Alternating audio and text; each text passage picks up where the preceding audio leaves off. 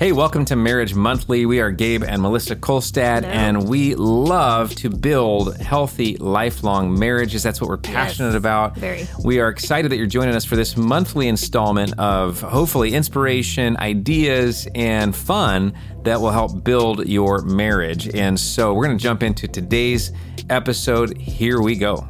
We're talking this month about how to get closer this Christmas. Thanks for joining us for this monthly installment of hopefully Marriage Booster for you.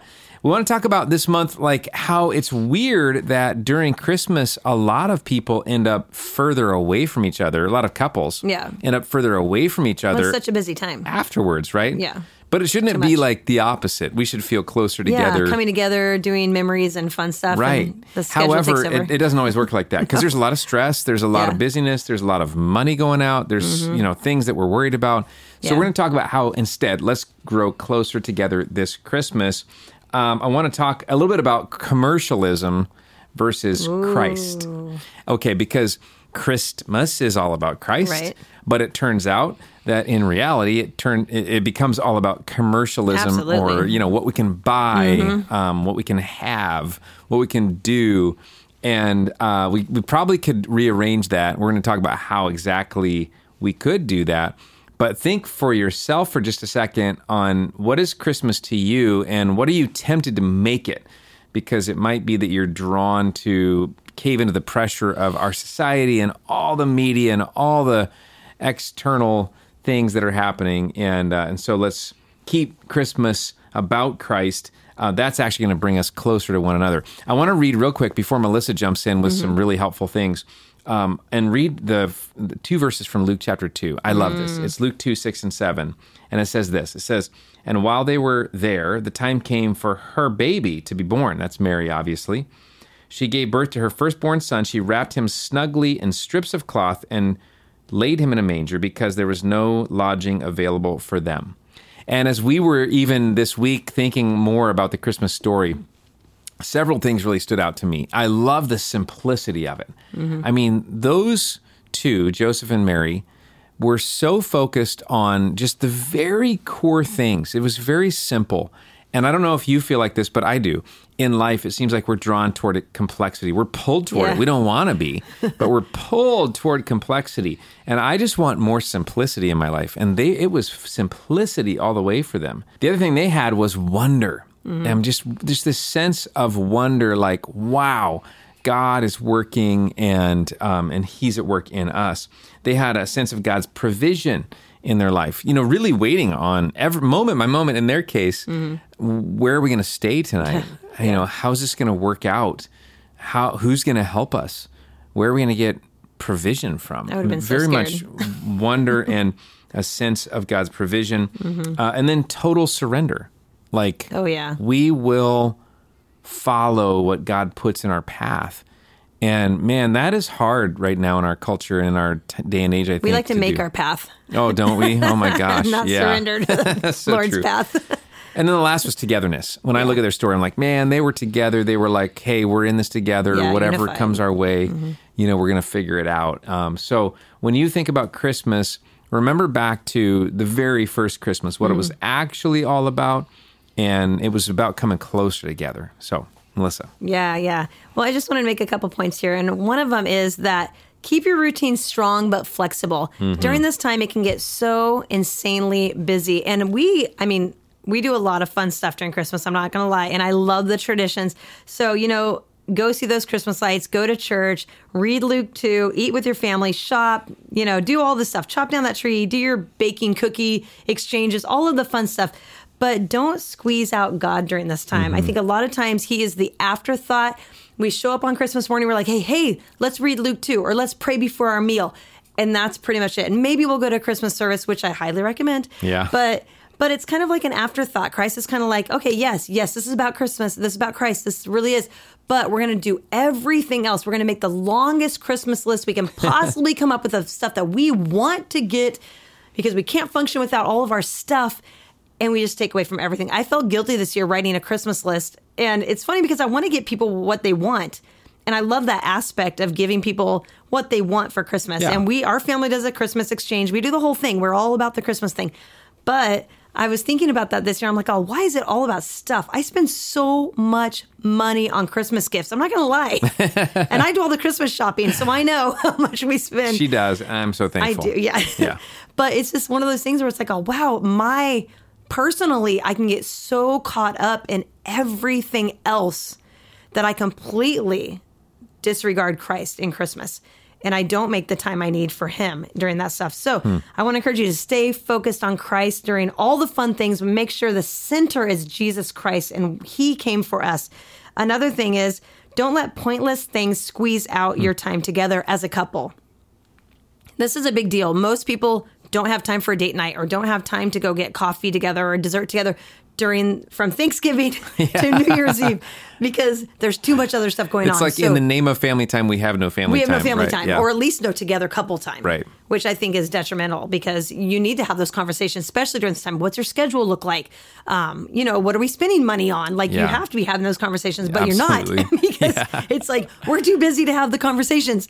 So one of those things. So keep those date nights, do that kind of stuff. Also take time for yourself and for each other. Don't forget. I mean, like go get that foot massage together. Go get that cheesecake at Cheesecake Factory together. Like go Hey, do we did those both things. of those recently. I know. That's why I brought them up. I think it was on the same day. That was that was a good day. That was a good day. Yeah, that was last Monday. That was a good day. But take time for yourself. Date, rest, just have fun this season, but don't go so extreme that you squeeze out each other, you squeeze out Christ. It's really important. And keep your spiritual practices in place during this season. Mm-hmm. Jesus is the reason for the season. That's like a thing. And it's a funny thing to say, but it's true. So, go to the Christmas services, give, serve. Gabe's going to talk a little bit more about that, but keep those practices in place during this next month. Absolutely. I think the second thing we can focus on is on giving, not getting. And, we try to teach our kids this. We all want our kids to be more interested in giving than getting, although, I don't know that adults are. But a couple practical ways to shift your passion and your priority toward giving over getting, I think, is that we got to put our soul into it. We got to put some skin in the game, so to speak. And so here's a couple of practical ways is to include some others in your Christmas. Like as an example, maybe you could adopt a family to give some gifts to. And just thinking about some others, especially if you get your kids involved in this, if you have kids, or get some of your family involved in this, is thinking about, well, here's maybe an angel tree or maybe some other way of adopting a family where you can say, look, there's people that don't actually have the ability to have even a Christmas tree.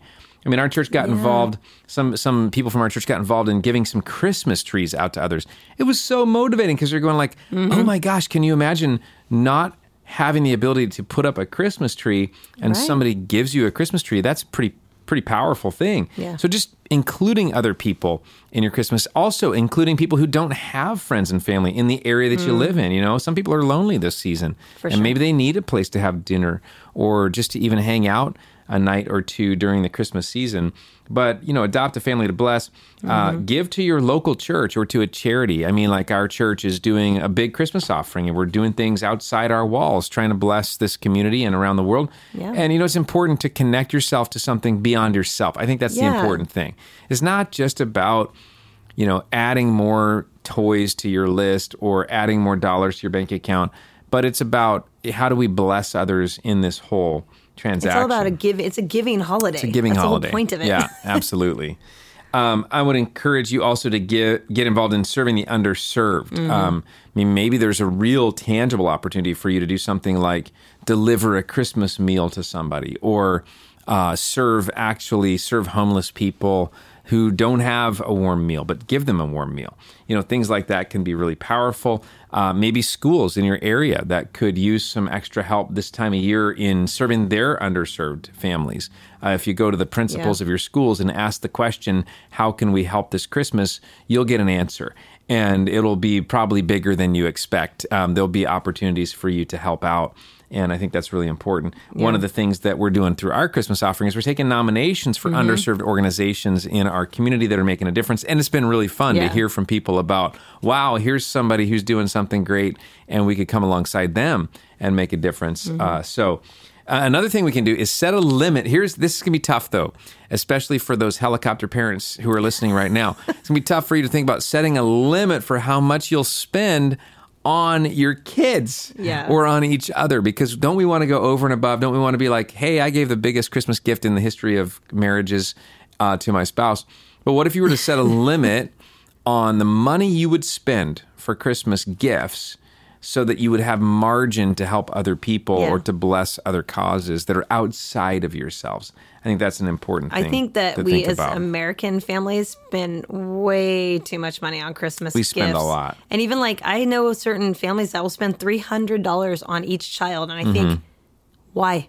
Yeah. No kid needs that much. We spend $3 on each child. $3 on each child. Whether they need it or not. That's what we do. No, but but the truth is that there should be a limit, you know, and obviously everybody's income is different, so it's got to be within your income. But set a limit so that you're not going overboard for what your means are, and you have some margin to help other people. I think that's the big important point. And one of the things that Melissa's a big advocate of is make the gifts, rather than just about things, what if we transitioned a little bit to experiences? So it's not just, hey, here's a new piece of technology, or hey, here's a new gadget or thing, but what about an experience together? And that can be something that brings us all together a little bit more. So I think I've always appreciated her emphasis on experiences over things. So that's my bit. If you've listened to Marriage Monthly for very many months now, you know that to be true, because I'm always coming up with, this is what I think you need to do for fun. So, of course, I'm going to talk about that. Yeah. So start with some new fun traditions. And I was thinking about this. We did this poll on Facebook. Yeah. Gabe did a poll on his Facebook 2 weeks ago, something like that. I can't remember.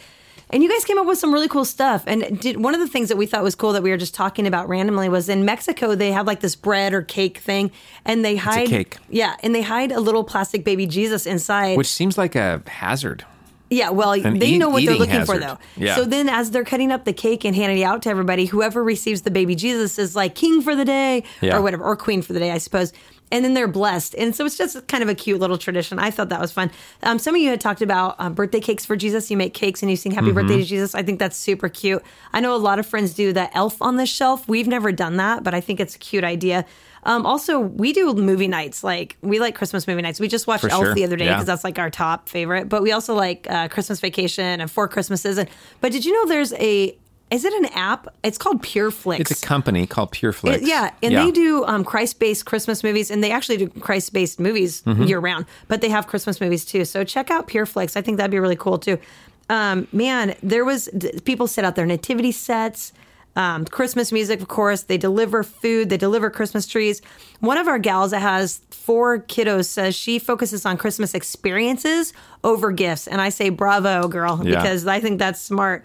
Also, just helping others and reviewing. One person said they review the year and thank God for how God has blessed them on Christmas Day. I thought, wow, that was really, really good. So cool ideas. Also, find a new way to focus on Jesus this Christmas. So read Luke 2 if you don't on Christmas morning. That's something we do every Christmas, and I think it's nice. My dad reads it, and then Gabe usually reads it with his family, and I just think it's special to read through that and just remember what Jesus did, how he showed up for us as an innocent child, and it's just beautiful. Yeah. Pray and thank God for coming to earth and for the coming year. Serve someone in need. Gabe talked about that. Reach out to someone lonely. Shoot a text or a call to someone that maybe is alone.